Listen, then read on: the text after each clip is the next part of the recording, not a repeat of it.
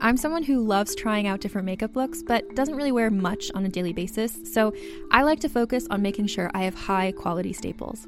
And whether you like a fresh face, full glam, or somewhere in between, you've probably seen Thrive Causemetics Viral Tubing Mascara. I've certainly seen it everywhere. You know, the one in the turquoise tube?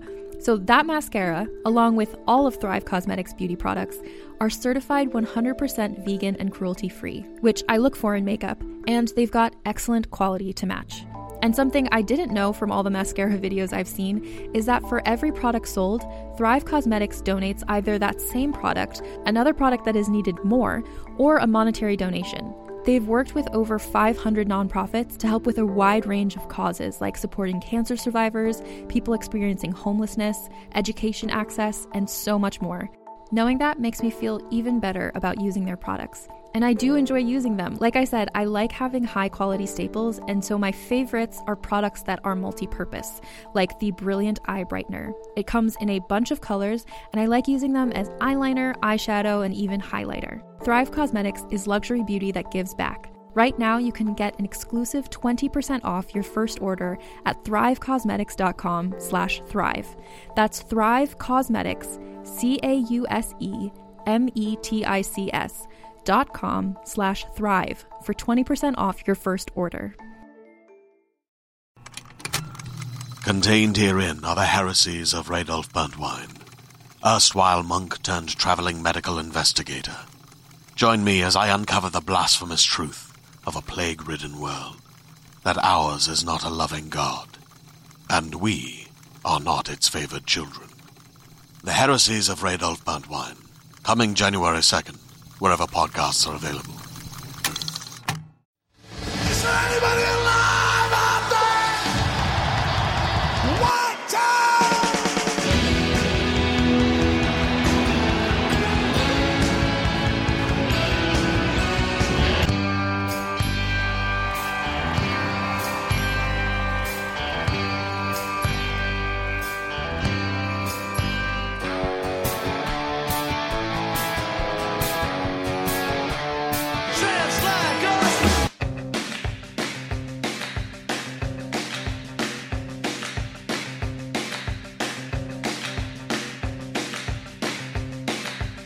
Hey, I'm Lee McCormick. This is Tramps Like Us, Bruce Springsteen podcast, episode 56, Women, Muses, and Tramps.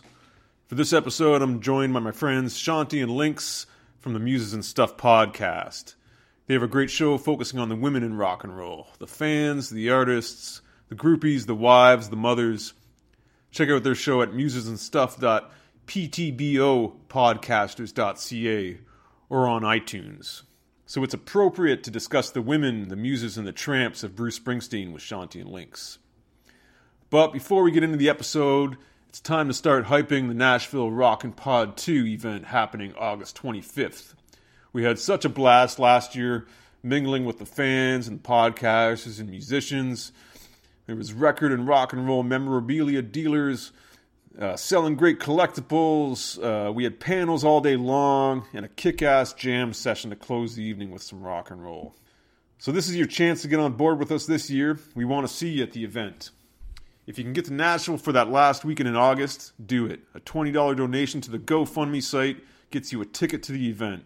If you can't make it, we appreciate a donation, $5, $10, whatever you can do. There's a lot of overhead with putting on an event like this. We have to rent the venue, get insurance, pay for security, sound man.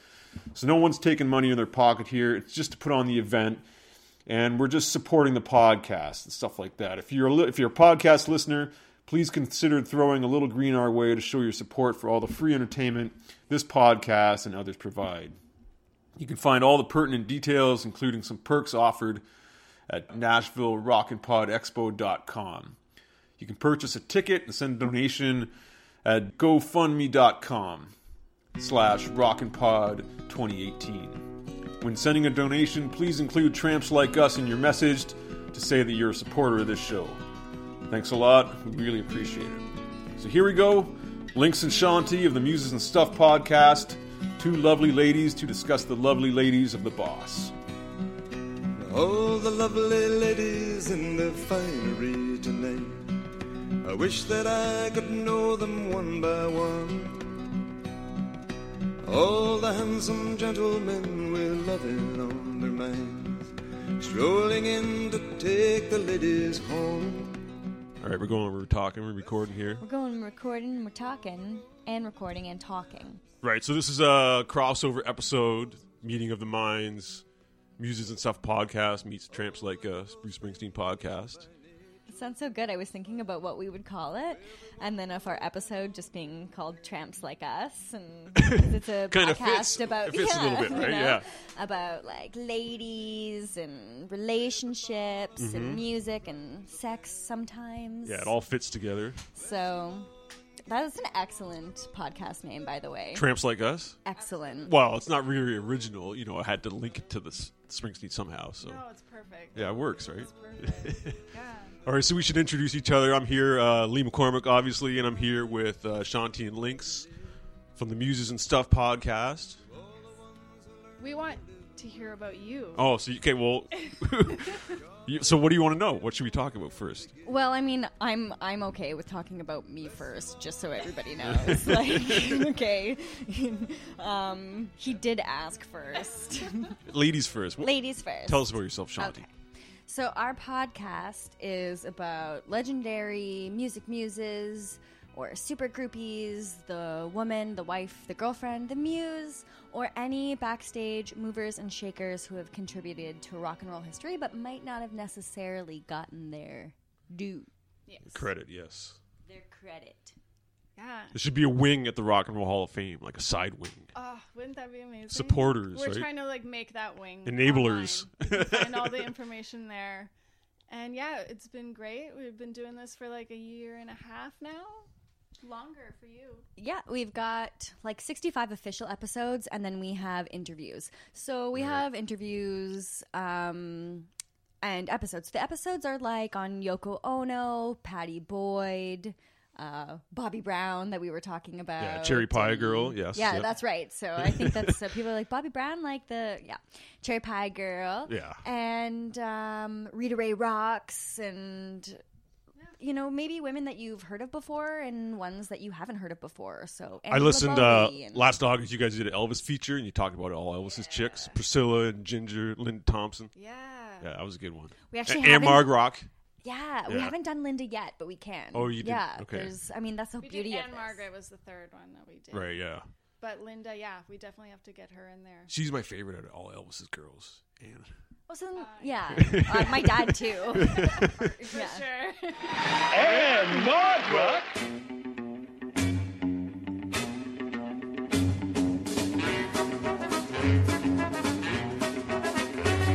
I ain't gonna be your fool no more. Cried and cried until my eyes are sore. I gave you all the love I had, still you tried to treat me bad. I love you, but I ain't gonna be your fool. I'm sick, tired of all your cheating and lying. I'm gonna find myself a boy to keep my heart from crying. Then you will be so blue, weeping in the morning and crying too. I love you, but I ain't gonna be your fool. Last night I thought about you. I thought of things that we used to do. I thought of things that we used to say. But there was yesterday. I'm gonna change my ways. Now it's my turn to play. I'm gonna find me somebody new. I think I'm pressing you now. Ain't gonna be your fool no more. Cried until my eyes are sore. I gave you all the love I had, still you try to treat me bad. I love you, but I ain't gonna be your fool.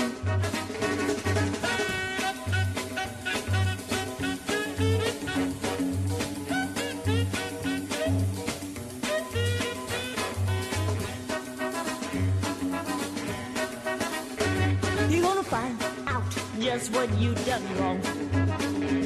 You're gonna wake up in the morning, baby, I'll be gone. Each and every day of the week, I can't eat my dinner and I can't sleep. I love you, but I ain't gonna be your. I love you, but I ain't gonna be your. I love you, but I ain't gonna be your fool, fool, fool, fool. I am fool, fool, fool, fool. I am And then our interviews are like anybody from Denise Donlin to Sash Jordan. Oh, yeah, cool. And the latest one. Yeah, Maureen Van Zandt. You may have heard of her? Maureen Van Zandt. Yeah, she's linked to the Bruce Springsteen universe, right? She was amazing. We are so excited that is going to be out now. And she's been linked to the Bruce Springsteen world for over 36 years, because that's how long she's been married to little Steven for. Yeah, wow. It's one of the most successful marriages I can think of. Mm-hmm. Let alone in rock and roll. Right? Yeah. So she was amazing. She gave us some fantastic stories about hanging out with Jimi Hendrix and Janis Joplin, and how she got in. Brown? Yeah. Yeah. There's a good story there. So that'll be the latest episode. So she was back in all that scene, like even before she was hanging around Steven and all that stuff. Eh? Wow. And that was so cool too, because we tried to find more information about her online to like do an episode about her.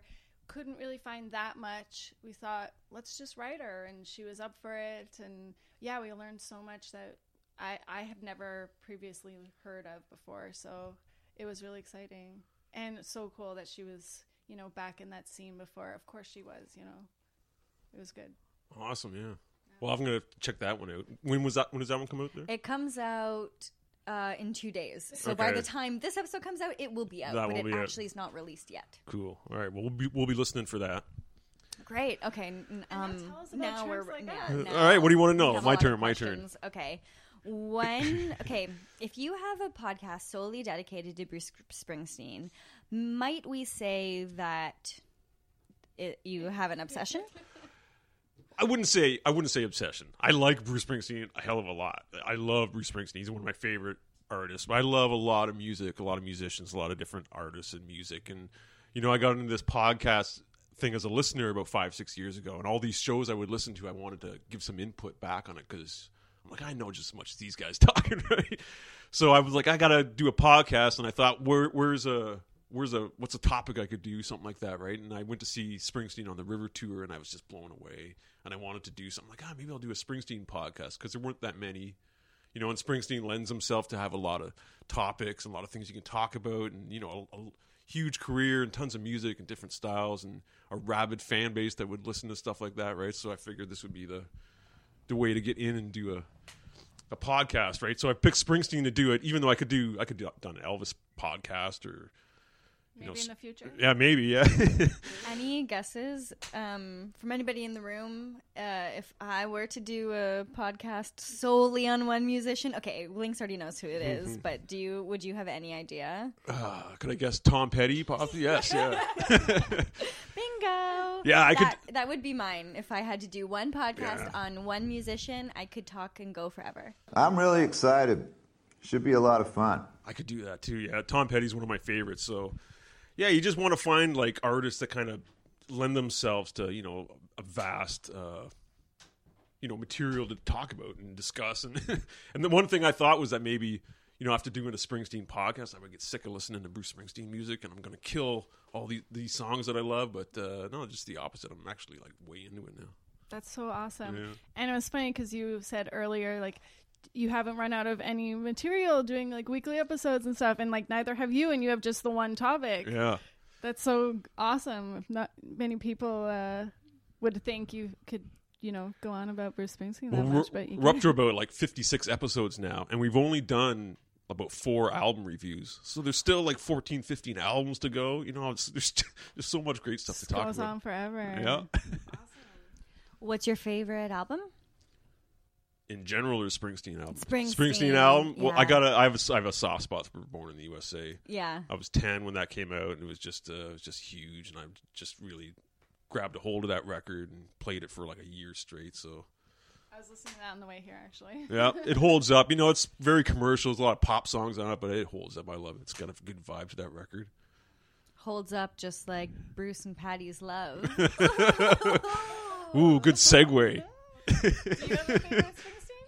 1978. Muscles on Muscles.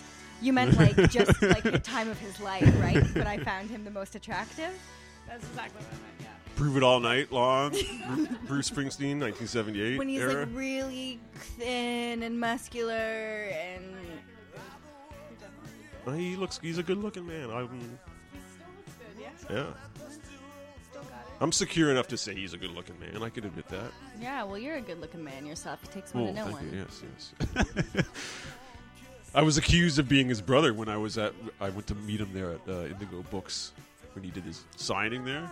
So I was one of the lucky 600, and I got my picture taken with him there. And one of the girls was like, "You look like his brother. You look just like his brother up there."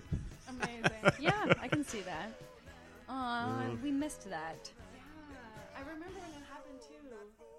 I found out too late.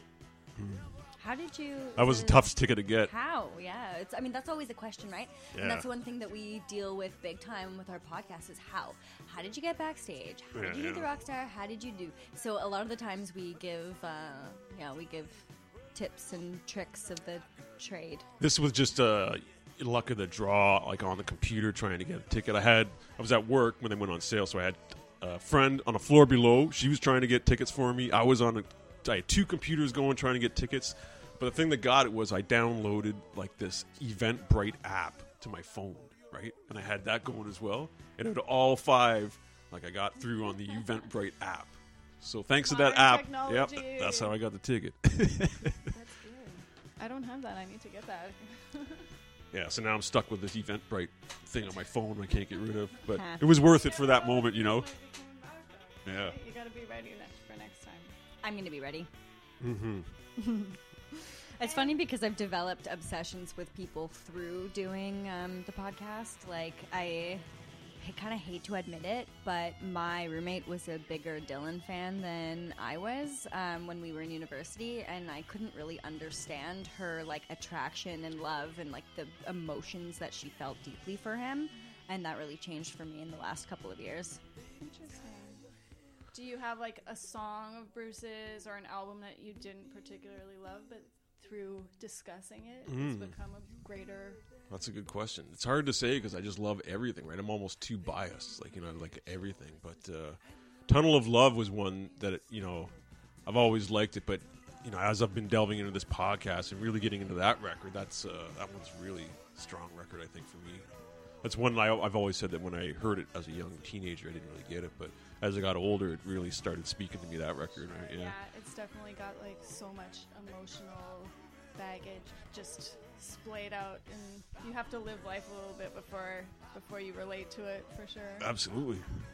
So really it was through researching for this episode that I learned a lot. So I've always been a fan. I'd say more of a casual fan. I got my first Bruce Springsteen album when I was living in Halifax like 5 years ago, Darkness on the Edge of Town. Oh, that's a good one to start with. Yeah, so actually it was a gift from my boyfriend at the time, and he gave that to me. I gave him his gift, and because he was the huge Springsteen fan. Yeah. So for me, the gift was the record, and then him was a snow globe with the picture of Bruce from Darkness on the Edge of Town, because I really liked that photo of him. So we kind of opened them at about the same time, and it was the same That's kind so of sweet. yeah, It's very sweet. Yeah. It's like young rock and roll love.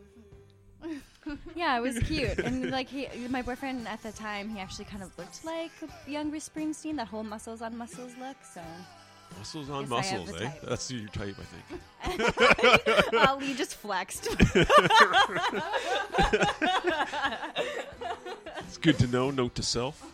So, speaking about the book and the research, we just want to give a shout out to our research assistant. Yeah, Lisa Towns. Behind the scenes. Yeah, she really helped us out. Tons of material. We read the books. We got lots of amazing stuff to tell. And yeah, thank you so much, Lisa. So, Lisa resides in Santa Cruz, but also considers Boston home. And she says that she's a diehard Deadhead.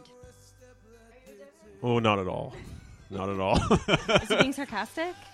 No, you're. No, I'm being dead serious. Yeah, I'm dead serious. Oh. Well, I'm with you, Lisa, and I support you. Anyways, thanks All right. a lot. Yeah, we thanks, really, Lisa. really appreciate it, All and can't wait to work with you later. Yep. So, like I was saying, I learned a lot from this book, and I think I now have an obsession, and I'm okay to call obsession. I get obsessed with things. I was exactly the same. I knew about him, and of course, you know the records, and I didn't realize like how amazing the book was going to be. Yeah, that's pretty good, It's like become one of my favorite memoirs ever. It blew me away. That's awesome. From like not a very big Springsteen fan either. Like I've heard a lot of reviews from the Springsteen fans that love it, right? But it was cool to hear just like a regular person checking out his life. I swear, and, even if you don't like his music, like the material is there. You're gonna get something out of it. It blew me away. It's hard to even that's a speak great about review. it. Yeah. And Lisa was saying that she actually read the audiobook, and Bruce reads it himself. Yeah, I still need to get that. That's great. Yeah, because she said hearing it in his own voice was extra special. Same thing like when Pamela Des Barres reads her I'm With the Band. Have you read I'm With the Band, Confessions of a Groupie? No, I need to read that one. You know what? Listen to it. If you prefer to listen to audiobooks, listen to it too, because then she'll stop and she'll add in little things here and there. Yeah. And it's seriously been like it's one of the always it makes the list of the top rock and roll memoirs of all times. Like she's always in there with the boys. And she's really legendary, and she is still doing so many fantastic things for so many women. Like she's such a feminist, and she just she's so inspiring to us. And it's a hell of a rock and roll read. Is it? Yeah. And she's friends with Maureen. Yeah, we didn't even mention that we didn't mention it to Maureen because we didn't know. And after, when we were telling Pamela, we talked to I don't even know how it came up.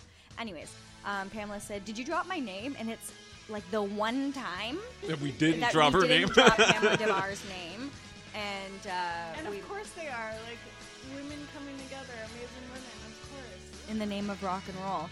Yeah. Outside the church bells toll for this wasteland we call home. There's nowhere left to hide or run to. Daddy drank real hard late at night. He said without love life's a long fight. I promised I'd win one fight for him. The storm outside is raging. I close my eyes. I think about you, babe. Think about you, girl. There's got to be something left for saving. We've wasted too much time, and I played the fool. I played the soldier. But my struggling days are over. I wanted everything when all I needed was you, babe. So, Bruce's book, very much about love. The why we got together was because we wanted to talk about Bruce Springsteen and the women. Yeah, the women in his life. Yeah. And then I guess the main woman in his life for the last 30, 40 years, right? Right. So I think maybe we went in with it with the intention of we're just going to talk about Bruce and Patty. And then I started reading the book and I went, well, this whole book is about love. Yeah. Yeah. And he's had so many amazing women in his life that certainly helped shape who he is. Absolutely, yeah. And that's a big thing with our podcast. We've done rock and roll moms before. Right. I don't think we've done sisters, have we? Not yet. Siblings. Siblings, Yeah. yeah. But, the rock and roll support system, family, sisters, mothers, wives, like I've said. Well, he's a big mama's boy. Bruce is a big mama's boy, Well, for sure. that's it. That's it. Exactly. Like the one thing, too, you'll notice there a lot of rock stars are mama's boys, and they've had clashes with the daddy. Right, like Elvis was like that. Elvis, mama's boy, like Tom Petty, Jim Morrison, Bono too. Yeah, Bono had fights with his dad. Like there's a thing with that, That's so interesting. Yeah. It leads to great music. Sure does. Yeah, Italian mama's boy said, shy, soft-hearted dreamer. And then it was his grandmother that actually really started taking care of him because she almost kind of stole him away in a sense from his parents because she had lost a child. And then the next child that came was Bruce. And so it's where he said he really got his he got that spirit of I'm not listening to nobody, because he had the run of the house. Yeah. With his grandmother, he could do anything that he wanted, and she just showered him with attention. So Italian grandma. Nonna? Nana? How to say grandmother in Italian. Nonna. Grandmother. Nonna. Grandmother. Nonna. Now you try. Nona? Nana? Nona? yeah, he said he was a lost boy king, and he always got his way with his grandmother, and that he was in a matriarchal household. He says they allowed the men the illusion of thinking that they were in command, but the most superficial observation would tell you that they couldn't keep up. The Irishmen needed mama. Mm-hmm. Yeah. So it was a family of Italian women and Irish men together. That's right. And foreshadowing, we're skipping ahead a bit, but Patty is the opposite. Isn't Patty like her father's Italian and her mother's Irish, right? Exactly. His grandmother's death was very hard on him. He said tears, grief weren't enough. I wanted death. I needed to join her. So he really felt this sense of loss from a really early age, which would eventually come to haunt a lot of his relationships. He saw the world as a fraud, and the thing that saved him were his little sister and his new interest in music. All right. Yeah. Sister Virginia. So when Virginia was 17 years old, she became pregnant, but people didn't notice until she was 6 months along. He says of her, she had soul, intelligence, humor, and beauty. And when it came time to have the baby, she worked at a Kmart. She worked her ass off, and she became a muse to Bruce when he wrote The River. I come from down in the valley where Mr. when you're young, they bring you up to do like your daddy done. Me and Mary, we met in high school when she was just 17. We drive out of this valley down to where fields were green. We go down to the river, and into the river we dive. Oh, down to the river we ride. That's right, and that's one in the situation in that song is just directly about his little sister, and they're still married together. His little sister and the story, they're still together to this day, which is kind of neat, right? Yeah, she kind of lives the life that he always writes about. Exactly. Yeah. His mother was a legal secretary, and he loved going to work with her, and I think it's obvious why. Seeing all the business ladies looking good with their purses and high heel shoes. Yeah, so his Perfume. visits, exactly, would start at the receptionist area, and from there, he says he got permission to walk the aisles to his mother. He says, the perfumes, the crisp white blouses, whispering skirts and stockings of the secretaries coming out of their cubicles to greet me as I stand exactly breast high, feigning innocence while being hugged and kissed upon my crown. I walk this gauntlet of pure pleasure until I end up back at my mother's desk in a perfumed trance. I just Poetry, love the way man. he writes. Oh, yeah. So descriptive. So I just really thought it was fun to start talking about how he started, the sexual awakening, the relationship with the women, and then, His mother was a child of divorce, abandonment, and prison, but she stuck with her family and worked hard staying with his father throughout his mental illness. Another thing, his father's mental illness, that would come to haunt his relationship with women. Absolutely. And he mentions that, many times, that if it hadn't been for his mother sticking with his father, that the father would have either died or, ended up in the streets.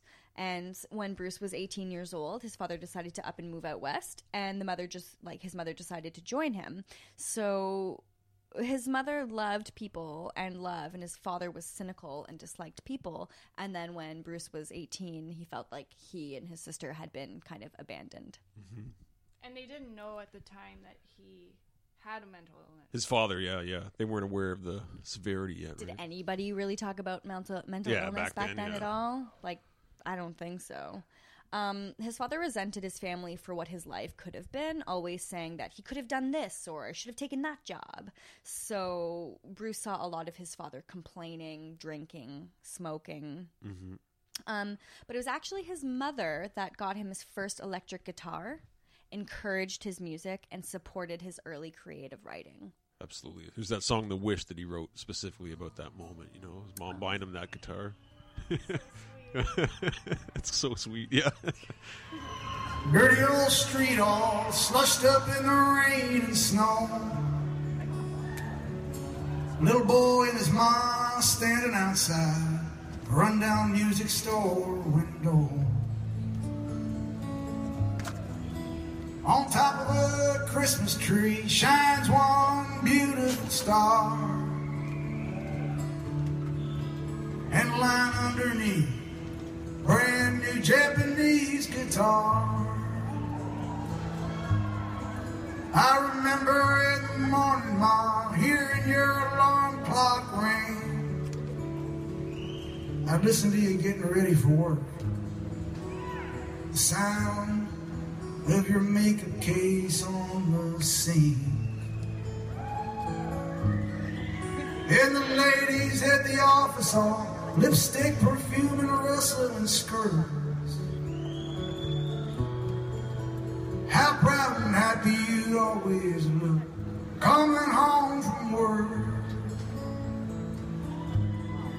If Pa's eyes were a window to a world so deadly and true, you couldn't stop me from looking, but you kept me from crawling through. It's a funny old world, Mom, where little boys' wishes come true. I got a few left in my pocket, and a special one just for you. It ain't no phone call on Sunday, no flowers or a Mother's Day card. It ain't no house on the hill with a garden and a nice little yard. I got my hot rod down on Bond Street. I'm older, but you'll know me in a glance. We'll find us a little rock and roll bar. Baby, we'll go out and dance. Now, one of my favorite things about this point in my work life is I get to look out into the audience and I see fathers with their sons, and I see moms and grandmoms and little girls, little sisters. Yes, you sang very good the other night. We get people all ages. And that was something I think that my mom taught me when she was very young. She loved rock music. She loved rock and roll. And her enthusiasm and passion for it rolled over. So we're just glad to have you all coming out, all the different generations.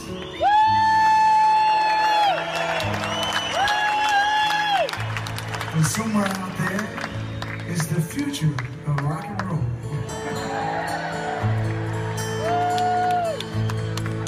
It was me and my Beatle boots, you in pink curlers and matador pants,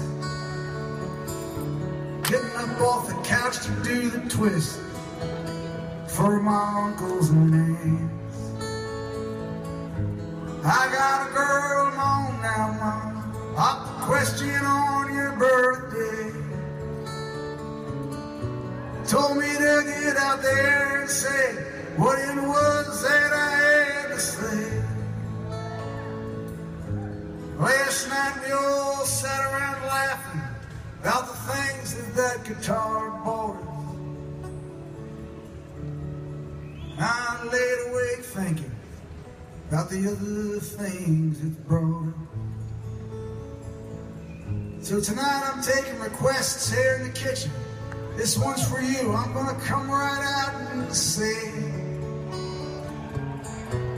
but if you're looking for a sad song. Well, I ain't gonna play it.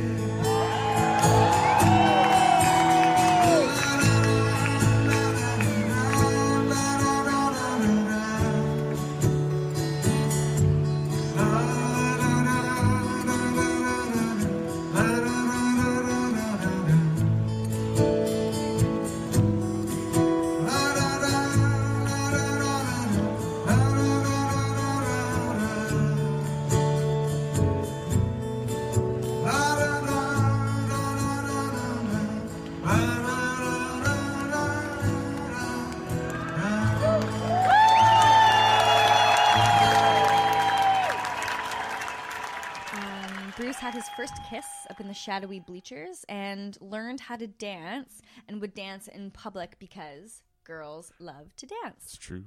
So you Smart. Exactly. So you can kind of picture, it's like when you kind of realize early that dancing gets the girls and guitars get the girls. Yeah. So you learn how to dance and you buy a guitar. Yeah, he planned that one out pretty well. Yeah. Yeah. And he's kind of like, he knew that if you're playing a show, once you got the girls dancing, everybody was happy and everybody would dance.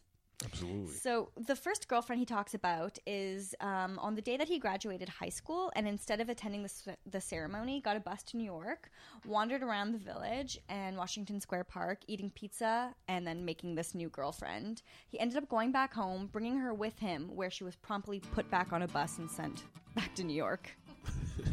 Hey, bus driver, keep the change. Bless your children, give them names. Don't trust men who walk with canes. Drink this and in a week you'll have wings on your feet. Broadway Mary, Joan Fontaine. Advertiser on the downtown train. Christmas crier, bustin' cane. He's in love again. Well, dock workers' dreams mixed with Panther schemes to someday own the rodeo. Tainted women in Fish Division perform for out-of-state kids at the Late Show. At around the same time that Bruce met Clarence Clemens, he met a girl. He says, during this time, I fell in obsession with a lovely surfer girl, a drug-taking, hell-raising wild child who played by nobody's rules. She was a perfect antidote to the control freak in me and opened up my hunger for every blonde, perfect thing I never had. She was so alive, funny, and broken, I couldn't resist her. She stirred up my Catholic school-bred messianic, how do you pronounce that? Messianic complex. Big word. It's a big word. Thank you for helping. Then did the bone and heart-crushing dance over it that it deserved. And so she had a small child. He kind of played daddy to this child. And he even ended up giving, like, the last thing that he had from his childhood, which was this little rocking horse, to the mom and her little daughter. And he said that he would see them years later, both beautiful as ever. Wow. He was always had that sort of family man in him, I guess, even when he was playing the field. Yeah. Yeah. Surfing the coast. So speaking of playing the field, around the time he was introduced to Clive Davis and signed to Columbia Records, he had two girls that he was kind of seeing. As you do. As you do. When you're hunting down record deals in New York City. Yeah. So one of the girls, he says, like, would tip him eating money from time to time, and another one owned her own business and drove a fancy sports car. And he would mention later that he was always kind of like this, you know, that he was kind of a serial monogamist, but there was a don't ask, don't tell. There was a little bit of, yeah. His relationships would never last more than 2 years at a time, to the point where his own mother would call him out on it, like, oh, it's about that time. Mm-hmm. Well, we all know his true love was his music, right? So that's the thing. All these years, he's battling, like, he's getting in these bands and he's playing in these bars, and he loves girls, but he loves his guitar too. Sure, and that's, and he says, when I was on the road, yeah, but it's kind of contradictory, because it's always like the music and the girls and the music, and it gets the girls, and when then I went out and I was flirting with the girls, but then It's the vicious circle. But then he's always also kind of like, but I was there to work. I wasn't there to party. So That is true, though. Like, You're the other there to guys... work and then party. Yeah. yeah, so I think that he was really back and forth with the concept of, like, I love having the girl, but he wanted to be on the road. But then it goes, as we know, really, really deep. And, as our listeners are going to come to find out, that he had a lot of things inside of him stirring up since he was very young that was a direct result of what happened with his family and his father that made it very difficult for him to maintain a relationship any longer than 2 years. He always seemed to have a hard time balancing that. Like, this family life that he wanted to achieve, that he saw, like, his own family having, and that's what he wanted for himself, and mixing that with this career that he's just trying to... He was a very nervous child. Like, he had a lot of, and he eventually would come out to talk about his depression, but he was very anxious and nervous as a child, up to the point where he blinked so much that there's that blinking other story. kids would call him Blinky. Yeah. Right. Back to the girlfriend who had a condo looking over Asbury Park. Did I say that right? Asbury? Yeah. Asbury Park, that's it, yeah. Okay. Oh, yeah. Sometimes I say things like Greenwich Village. I don't know how to say words like Messianic. But I have friends like you to help me, so. Right. So he says back there, he says that they would engage in what I'm sure was some of the worst sex of our lives, if such exists. She held all of the aces, which I didn't mind, and we had a nice semi-screwed up relationship for a while. And then that's pretty much it, but I was like, I wish I had details. Like, why was kind of semi-screwed up? What? Probably just the same way all of his relationships were. Yeah, so, probably, yeah. Plus, it's all one-sided, too. It's from his point of view, right? We need her book. What happened, man? Yeah, that's our forte there, is we find those women, we figure out. Exactly, yeah. Yeah, so... He doesn't name drop, though. Never gives no names. He just girlfriends. Yeah. And he has all these songs with all these girls' names in it, right? And I'm like, which one is this one about? Yeah. Interesting. By the time he was 22, he had never had a drink because of the way he saw his father act, when he was drinking. But to kind of calm that hamster wheel monkey mind, he did eventually start drinking. But he said that... he was prone to foolish behavior and the occasional sexual misadventure, but mostly he was just kind of a happy drunk. Mm-hmm. So yeah, he would, get on with the ladies, and I can just picture him. He says like he would get drunk and he would dance and he would just flirt with women, waitresses, girls at the bar. He was having the time of his life. He's in his 20s. He's a musician. Yeah, that's the way it should be. Yeah, life of the party. I think he even says the words groping and flirting with anyone in sight until the next day he'd wake up with the alcohol regrets. Morning after. Who hasn't? Yeah.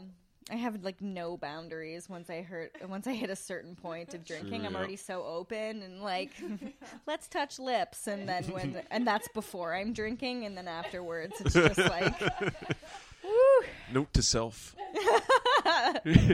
We're all drinking water and tea for good reason. Yeah. It's a school name. We have work to do. He talks about what it's like to perform for people, how the gathering of souls kind of blows those blues away. And he talks really poetically about bringing people together, and then also having jokes about, and if the pure high of the rush of the rock and roll, and I'm paraphrasing here, of looking down to the audience, like if that didn't get your blues away, then the good-looking women in the audience would. So he's always making jokes like that. Do you know what I mean?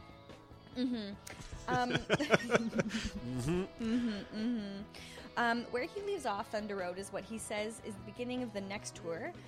For 4 decades, he would ask the question, I want to know if love is real. So he left behind his adolescent view of love and freedom and entered into a more complicated world where Born to Run would be the dividing line. Right. Yeah. Each record kind of being a new period in his life, right? Sure. And the characters in his song kind of, representing that that era in his life. Exactly. Yeah. Brilliant. When Bruce got the cover of both Time and Newsweek, he says he remembers Steven handing it to him and madly grinning.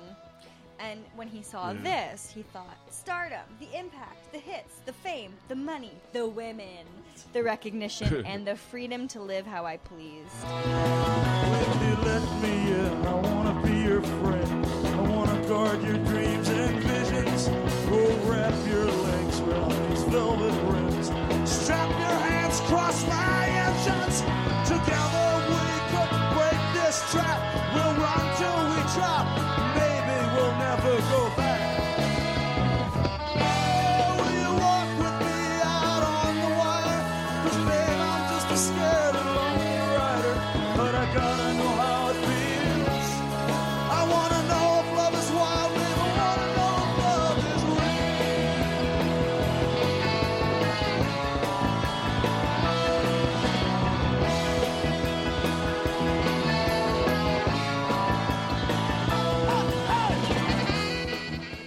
He made it big. Well, That's right. he was like, what, getting there? Or was he big by the time that those two articles?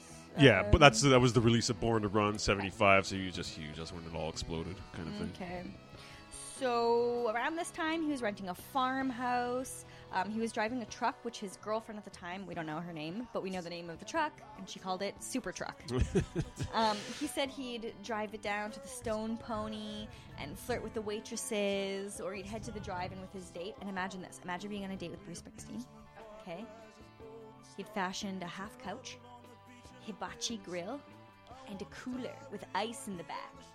Oh where my they'd God. grill up some burgers and watch a movie. At the drive-in? What a man. Like, That into is, like, it. the most, like, American date ever. Some Bergs, New Jersey summer night. Y'all. Super truck. Which one was that? That was Sherry, probably. Sherry, darling. Well, who knows, right? I made a list. I made a list. Oh, you didn't. Yeah. Just off the top of my head today, I was thinking like all the women in Bruce's songs, like names of these songs. So just Good one. yeah. So just off the top of my head, okay, I got Mary, Wendy, Janie, Sandy, Shanti? Kitty, Rosalita, Sloppy Sue. Sloppy Sue's in there. Candy, Sherry, Puerto Rican Jane, of course. Maria, Leah, Frankie, Cynthia. And I have Bobby Jean in brackets and I have Terry in brackets because Bobby Jean could possibly be a guy. Yeah. You know that song. So could Terry. Yeah, it's kind of written about Steven, but it could also like be about a girl too. That song, yeah. And then in Backstreets, there's Terry. So Terry's, I think, is his buddy, but you know, Terry could be a girl too. And Leah's my middle name. Lee's a good name, yeah. Lee's a great name. Wait, Lee or Leah? I know your name is Lee. Yeah, but you is the Leah. girl Lee or Well, Leah? it's Leah. Yeah. Oh, yeah, that's Leah. That'd be me. Yeah, that's off Devils and Dust. Leah. Yeah, it's a recent one. Yeah. I like how Bruce described himself as a manic depressive trapeze artist. Wow. Yeah, so you can imagine that it would be difficult for him to maintain any kind of healthy relationships. He said that his writing is emotionally autobiographical, and I believe it's about darkness on the edge of town that he says, along with Catholicism, in my family's neighborhood experience, I found my other Genesis piece, the beginning of my song. Home, roots, blood, community, responsibility. Stay hard, stay hungry, stay alive. Sweetened by cars, girls, and fortune. These are the things that guided my musical journey. Excellent. So good. I love the cars and girls portion of that. Yeah. That's my favorite, but it's all good. I'd love to think that these are real names of women out there, and we were just like so excited when that song came out. Yeah. Okay, let's get to the problem, though. Let's get to the issues that he was facing. And I mean, I don't even want to say it was a problem because it's his journey. It's how he got to where he was. And He made the choice, to man. Patty. He made the choices. I mean, he does, we're getting ahead of ourselves, but he does say that he wished he would have, you know, he hurt some people along the way. But anyways, he used his music and touring to hide and run from himself and, you know, for lack of a better word, running from his demons. Now, he would eventually find therapy and stick with the same doctor for years, but before he really knew what was inside of him and why, it left him with a lot of questions, in particular about his relationship with girls. So, relationships and love made him believe that these things just weren't for him, because ultimately when he became close with someone, his anger, fear, and depression reared its head, and instead of facing it, he said it was easier to just roll, which I came to believe is meaning like just leave and move on. Mm-hmm. He says, I'd routinely and roughly failed perfectly good women over and over again. After 2 years, and there's no more hiding behind anything, like he'd be gone, right? And they'd be gone. And he says that he had many lovely girlfriends, and it wasn't them, but it was the emotions that they brought up. Mm-hmm. And then he says, the implications of a life of commitment and family burdens. So that kind of scared him, because his grandmother has died, his father was emotionally unavailable, and then they left. Like, he really didn't want to get close to anybody. Wasn't ready yet, man. He's Yeah. still like pursuing these other dreams in his life at that moment. Mm-hmm. This wasn't, the stars weren't lining up for him. Yeah. He says, with the end of each affair, I'd feel a sad relief from the suffocating claustrophobia love had brought me, and I'd be free to be nothing again. I'd switch partners, hit rewind, and take it from the top, telling myself that this time it'd be different. Then it'd be all high times and laughs until fate and that unbearable anxiety came knocking, and it'd be one more for the road. I loved as best as I could, but I hurt some people I really cared about along the way. I didn't have a clue as to how to do anything else. I love that he's so honest. I'm sure so many people can relate to this. You know. Well, that's the thing. This is a book, right? Like, if you want it to be good, you got to be honest. You got to lay it out there. Like, You can tell he's had many years of therapy too, just by the way he writes about it and how much introspection he's done. absolutely, yeah. Mm-hmm. Yeah, it became clear to him over the years. And if anybody's wondering if Bruce ever fooled around with the women at his shows or the girls at his shows, he does address this. And the answer is yes. Mostly, I think it was more so at first before the fame got bigger. He doesn't go into detail, but he does mention some nights ending in psychosexual carnage, laughs, ecstasy, and sweaty bliss. Then it's on to new faces and new towns. Living the dream, eh? Yeah. Yeah. Mm-hmm. 1970s. Or like 2009, depending on who you are. But Bruce living in the pre-AIDS world and like sex, drugs, and rock and roll and like Freedom. Yeah.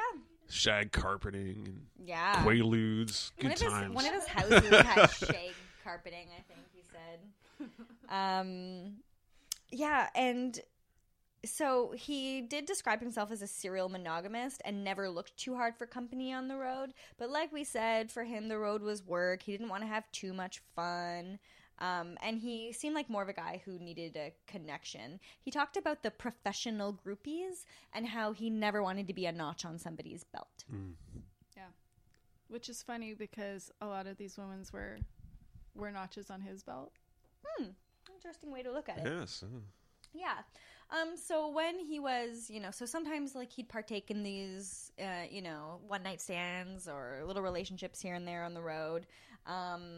But mostly he would just return back to his hotel room with fried chicken or what did he say? Fried chicken, French fries, TV, a book, then bed. Let the good times. Well, that's the thing too. Most of the guys in his band were partying, and he kind of had to rein it in because he was the leader. He was in charge. He was the role model. He had to write the songs for the next record still, right? So Yeah. So I guess he needed to remember and stay sharp. So he never, as far as I know, didn't take drugs. I think he just couldn't let go of the sense of control. He's the boss. He's got to be the boss. that's right. He's got to be in control at all times. Can't relinquish control. Yeah. And the only time he felt like that freedom and that release was when he was on stage. Yeah. Absolutely. He loves so much. He loves, cared, and respected the stage so much that was his. He wasn't going to let anything get in the way with it. And he was a guy that was, he had a lot of talent, and he just worked really hard. And once he made it, he was not going to, let that go to drugs or any kind of thing. So speaking of that, with the song Hungry Heart, he says, we had a hit. A real one. Hungry Heart went to top 10, doubled our album sales, and brought to our live shows women.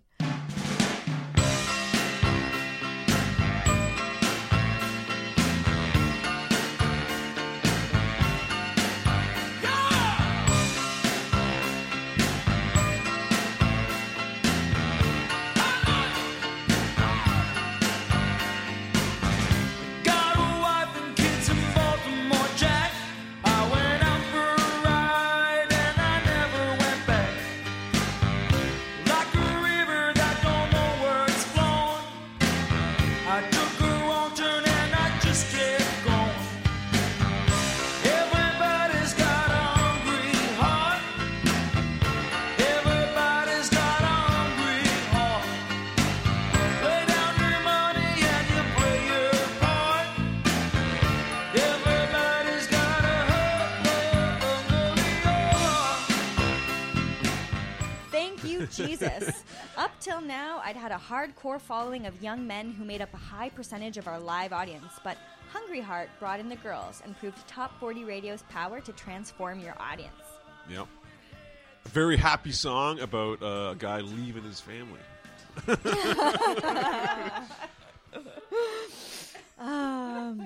So let's talk about the idea of home a little bit. After the river tour, Bruce returned to New Jersey and had been looking for a home of his own. He wanted a permanent house and saw every single house you could imagine. Big house, too big. Small house, too small. Too new. You know, you get the idea. He says, I came to see that no home built by man was going to hold/satisfy the Jersey Devil. That's right. Yeah. I turned the minutes of decision into full-blown identity issues. What car? What shirt? What house? What girl? So he was, the idea of getting a home for him was really difficult. He never really saw a study home as a place for him. That was more for regular people. Yeah. He talks about the people that are like working the 9-to-5s. He had this freedom. He's like, so his heart belonged to the highway, something like that, right, guys? That's right.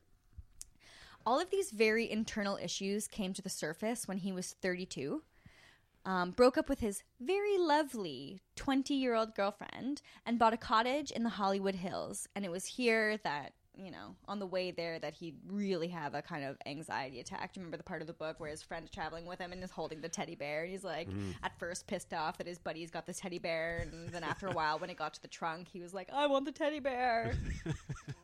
Forget that part. I must have skipped over that part. Yeah.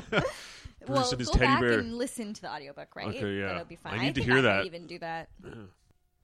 Oh, you know what I just thought of? You know what? I think my dad would enjoy that as an my dad's audiobook. reading it right now. Is he reading the book? Yeah. Okay, I think my dad would more enjoy the audiobook. Yeah. Okay, our dads are our biggest fans. Oh, yeah. Do they listen to this show? Yeah. All right. Well, Yeah. hey, hi, dads. Yeah. Yeah, I think they tune in every week, and my mom's just like, good for you, honey. All right. So Bruce would winter in California, then head back to New Jersey. He got himself a doctor who he stuck with for the next 25 years. He said, with him, I slowly acquired the skills that would eventually lead to a life of my own. That was still many tears, mistakes, heartbreaks away, and often remains a struggle to this day. In Doc Meyer's office, I got a head start on my new odyssey. His knowledge guided me to the strength and freedom I needed to love things and be loved. Mm-hmm. Yeah. That's right. So at 34, he wanted something with someone that was more serious. He wanted to get married. He was going to make it last more than 2 years. It was his mission. So he was still doing this fine line between never really being monogamous. And But he's at that age. He's like early 30s, right? Like he's starting to... He had been Think about that. questioning whether or not there was such thing as a semi-monogamous system. There is, by the way. And generally, like we said, partook in a don't ask, don't tell. But this time he was ready to commit. And so when he was in Los Angeles, he met Julianne Phillips. All right. Dun, dun, dun. Dun, dun, dun. So when he was in Los Angeles, he met Julianne Phillips. He describes her as 24, tall, blonde, educated, talented, a beautiful and charming young woman. We hit it off and began seeing each other regularly. Total package. Total package. Yeah. So 6 months into dating, he proposed when he was on his balcony in Laurel Canyon. And they were married in Oregon. So at this point, too, you got to think Bruce is at the peak of his popularity, Born in the USA. This is he's on a worldwide tour. He's playing sold out shows. He's on radio. It's and that's why he's with the 24 tall, blonde, educated, talented, charming model. Mm-hmm. Well, I'm just saying, he's living that life. He's just living. He's in this glamour lifestyle all of a sudden, right? He's just being propelled to the Mecca. And I guess the only thing missing was that family setup. Yeah, the girl on his arm or whatever. I don't know. Yeah. He's got the car. He's got the home. He's got the girl. Now it's So he was determined this time to do it. However, yes, the past is going to come back again, and it's going to get him hard. Oh, yeah. And, yeah, man. But let me just keep going to Julianne a little bit, okay? Let's give her a little bit of a... Yeah, give her some dude. She didn't get, she didn't even get a huge, I find she didn't get a huge time in the book. But You want to be respectful. yeah. So she was born in May of 1960 and was raised in Chicago. She began modeling in Manhattan in 1980 and was making up to like $2,000 a day. So she appeared in a few music videos, including Bruce's Glory Days, and was signed by Elite Modeling Agency. So she's just like right at the end in the cameo. And I had posted Yeah, they're playing baseball, and she goes to pick him up. Yeah. Yeah, you were... What would you say, Shawnee? You made that great analogy. The three loves of his life. all appear in the video. Julianne, Patty, and Steven. Yeah. It's a great video. Yeah, it's a And fun so video. I think her most famous role was on the show Sisters. So I know her from the movie Skin Deep. Did you ever see the movie Skin Deep? No. Have you? No. It's got John Ritter in it. Is it good? It's pretty good. It's a Blake Edwards comedy. There's it a very sexy? funny... What's that? Is it sexy? It's pretty sexy. Skin Deep sounds like a sexy Yeah, movie. there's a very funny like sword fighting scene with two guys wearing glow in the dark condoms, which is kind of funny. That's high recommend. Yeah, it's pretty funny. You're right. Yeah, sexy. That when I think, that's what I think. Yeah, for sure. Little pads I've attached to your problem areas will make your muscles contract. The more I increase the current, the more your muscles will contract. Molly. For the first silly treatment, it's not advisable to exceed +3. God, I wish I didn't hate you so much, Zach. Molly. After 10 silly treatments, you should be able to handle +7.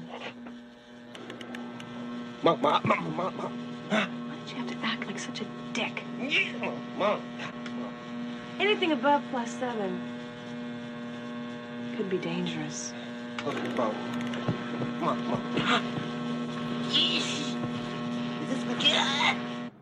The two of them honeymooned in Hawaii and set up house in his cottage. He said he already knew he wouldn't make it past 2 years. Pretty early on. His flaws would be revealed, and as is the pattern, he'd split. He went on faith with her. He wanted to find the resources to make it work. But as we know, he suffered from anxiety attacks. He tried to hide them from her. He worked with his doctor, but he was suffering from paranoid delusions, which we know is what his father was dealing with. And it's what he called shades of my pop, right? There's that heavy scene in the book where he kind of takes his wedding ring off for the first time. And, and it freaks him out. It kind of freaks him out, right? He's just like, I can't believe I'm doing this, but Yeah, she was like laying in bed beside him. Yeah. And it's during these paranoid bouts that he made himself believe that Julianne was using him to further her career, which he says nothing could have been farther from the truth. Julianne loved me and didn't have an exploitive or malicious bone in her body. Inside, I knew that, but I was out where the buses...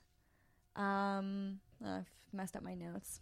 Anyways, Oh, well. So inside, I knew that. I was sliding back toward the chasm where rage, fear, distrust, insecurity, and a family, patented misogyny made war with my better angels. That's right. Yeah, so pretty big stuff.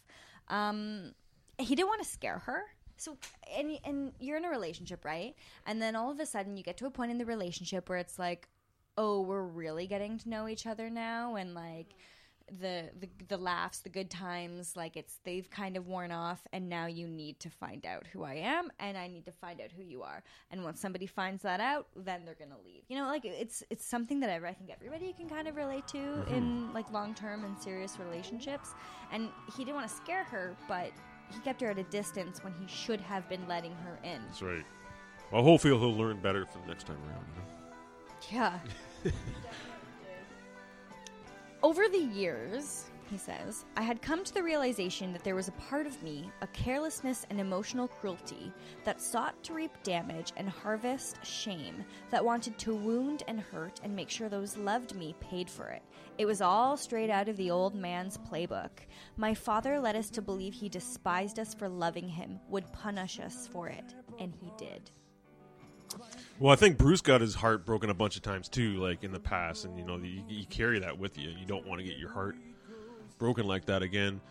Reminds me of there's a version of the song Backstreets that he was doing like in between Born in the USA and Darkness on the Edge of Town. He took a couple years off because he was having management problems and he wasn't recording in that period, but he was touring and he was doing Backstreets, and he would do this extended part in the middle where he would do this like sad eyes kind of section and do some love lyrics, and he would talk about and a few shows he would talk about this girl that did something to him, right? And he would be like, you said you were going to love me forever. You said I meant something to you.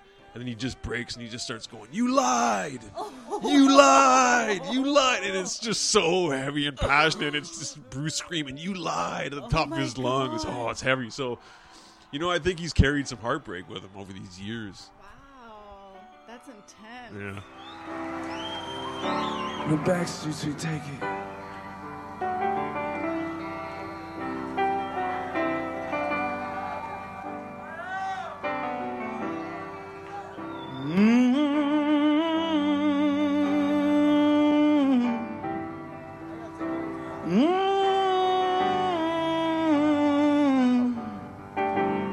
I remember, baby, I remember, baby, I remember.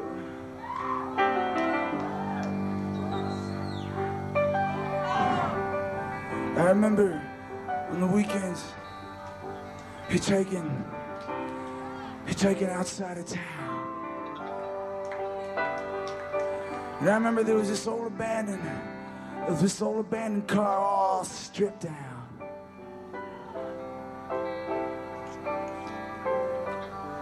I remember they stripped the wheels of the left interior on the weekends. We used to hitchhike out there. And we used to sit in the back seat. Yeah, baby, in the back seat. Baby, in the back seat. And I remember the night those kids set fire to that old abandoned farmhouse. And we could see it. We could see the flames rushing towards the sky across the fields. As we sat on the hood, we could see the flames rushing towards the sky across the fields. And I remember you told me, you said, baby, you said, barely, I shall always be yours. I will never let you go. I will never let you go, baby. I will never let you go. I will never let you go. And I remember watching the flames rushing towards the sky. And I remember us running across the fields, running through the fields, running past that big white house on the hill, running past them iron gates, running through them iron gates, running past that big white house that sat on the hill, running through the fields. I remember, and you said, baby, I shall never let you go. I swear I'll never let you go. And I remember waiting. I remember waiting. I remember waiting. I remember you were gonna quit your job, and I was gonna quit my job too.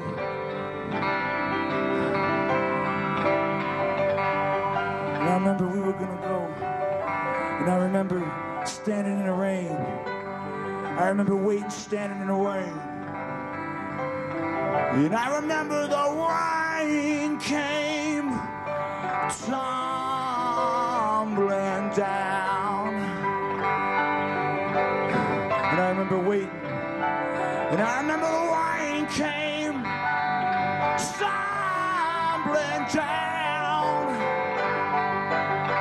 And I remember that you told me. I remember what you told me. And I remember you lied. You lied. You lied.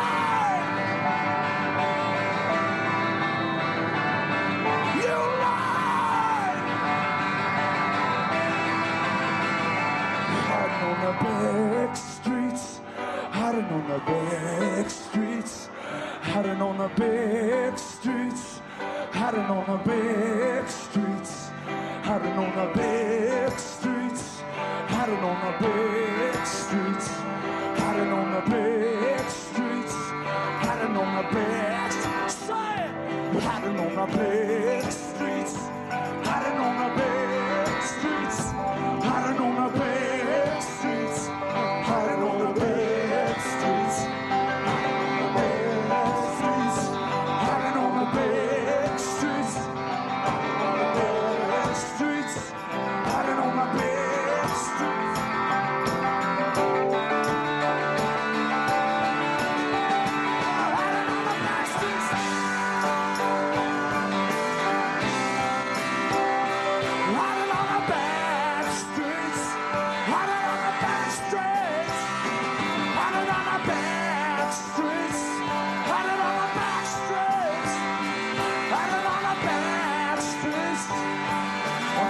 streets.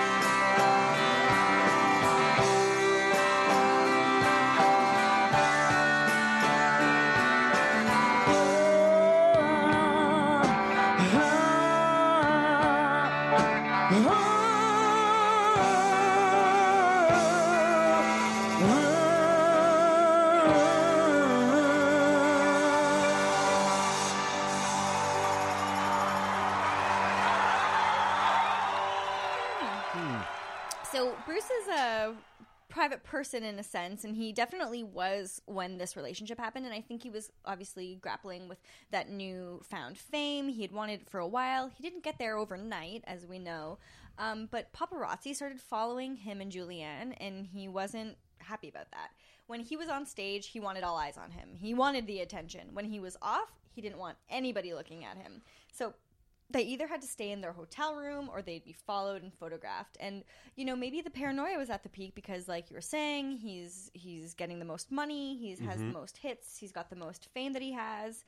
And, yeah, like all eyes were on him and his relationship.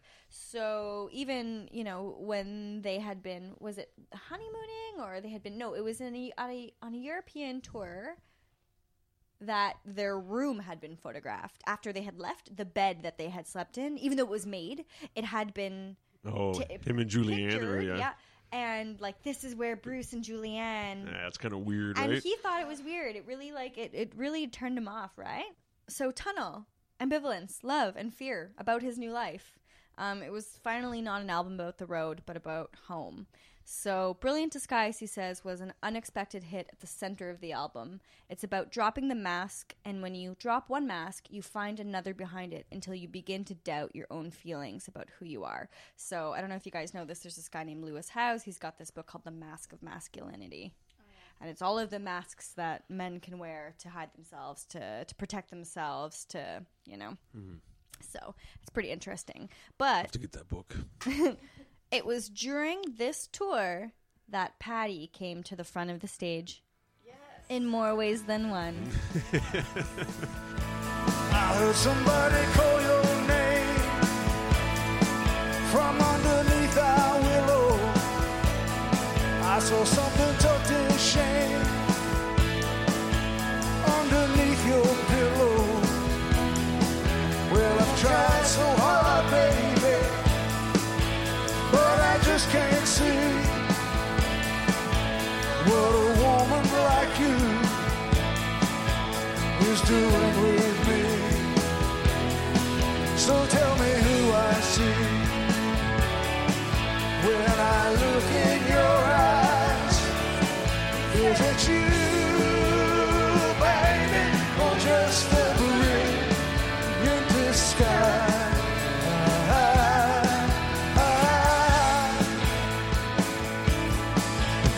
Now look at me, baby, struggling to do everything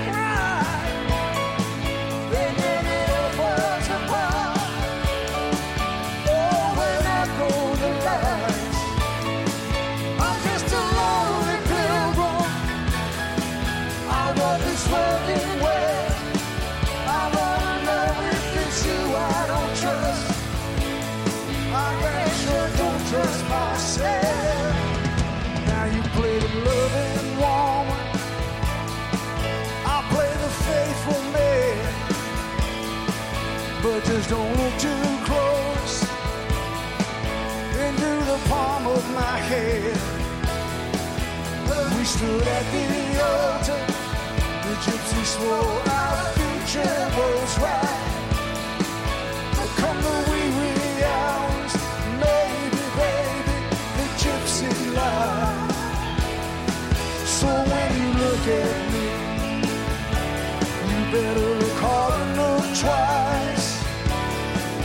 Is it me, baby, or just temporary in disguise?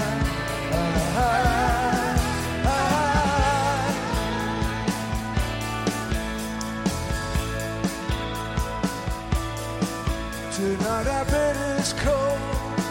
I'm lost in the darkness of our love. God have mercy on the man who doubts what he's sure of.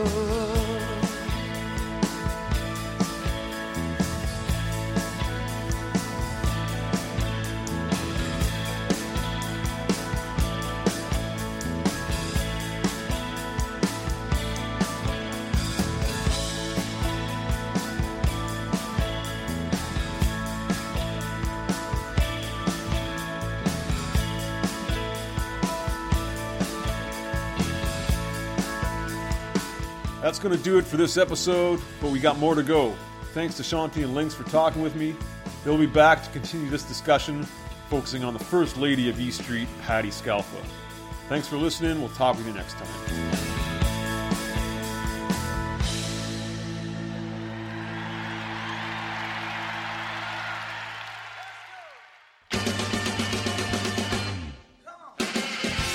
So, that's the show, folks. Thanks for listening.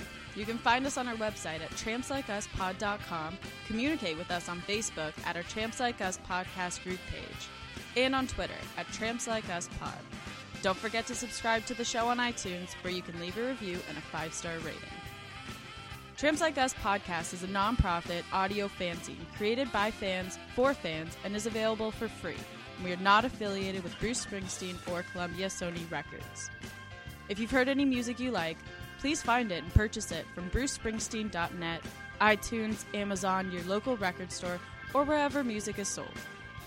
As always, gratitude and respect to Bruce Springsteen and all past and current members of the heart-stopping, pants-dropping, hard-rocking, booty-shaking, earthquaking, love-making, Viagra-taking, history-making, testifying, death-defying, legendary E Street Band.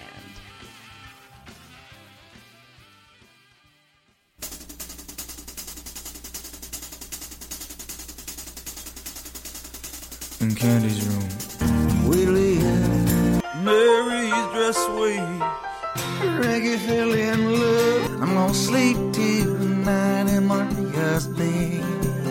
a sloppy soup, Cynthia, on Sandy, Puerto Rican Jay, Frankie, my woman, I'm gonna be Candy's boy.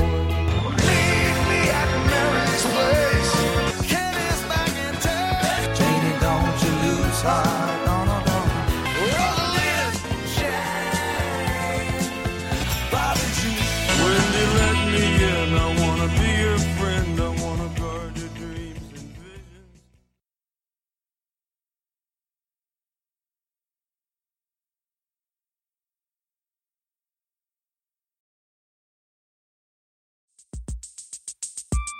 Have you ever watched a futuristic sci-fi movie and wondered, but wait, could any of this really happen? And will I live long enough to see it? That's what our show Hypothetical is about. I'm Carrie Bechet, and on this podcast, we ask what-if questions about the future. Like, what if we could read minds? What if the world's digital data was erased all at once? What would happen if the Yellowstone supervolcano erupted?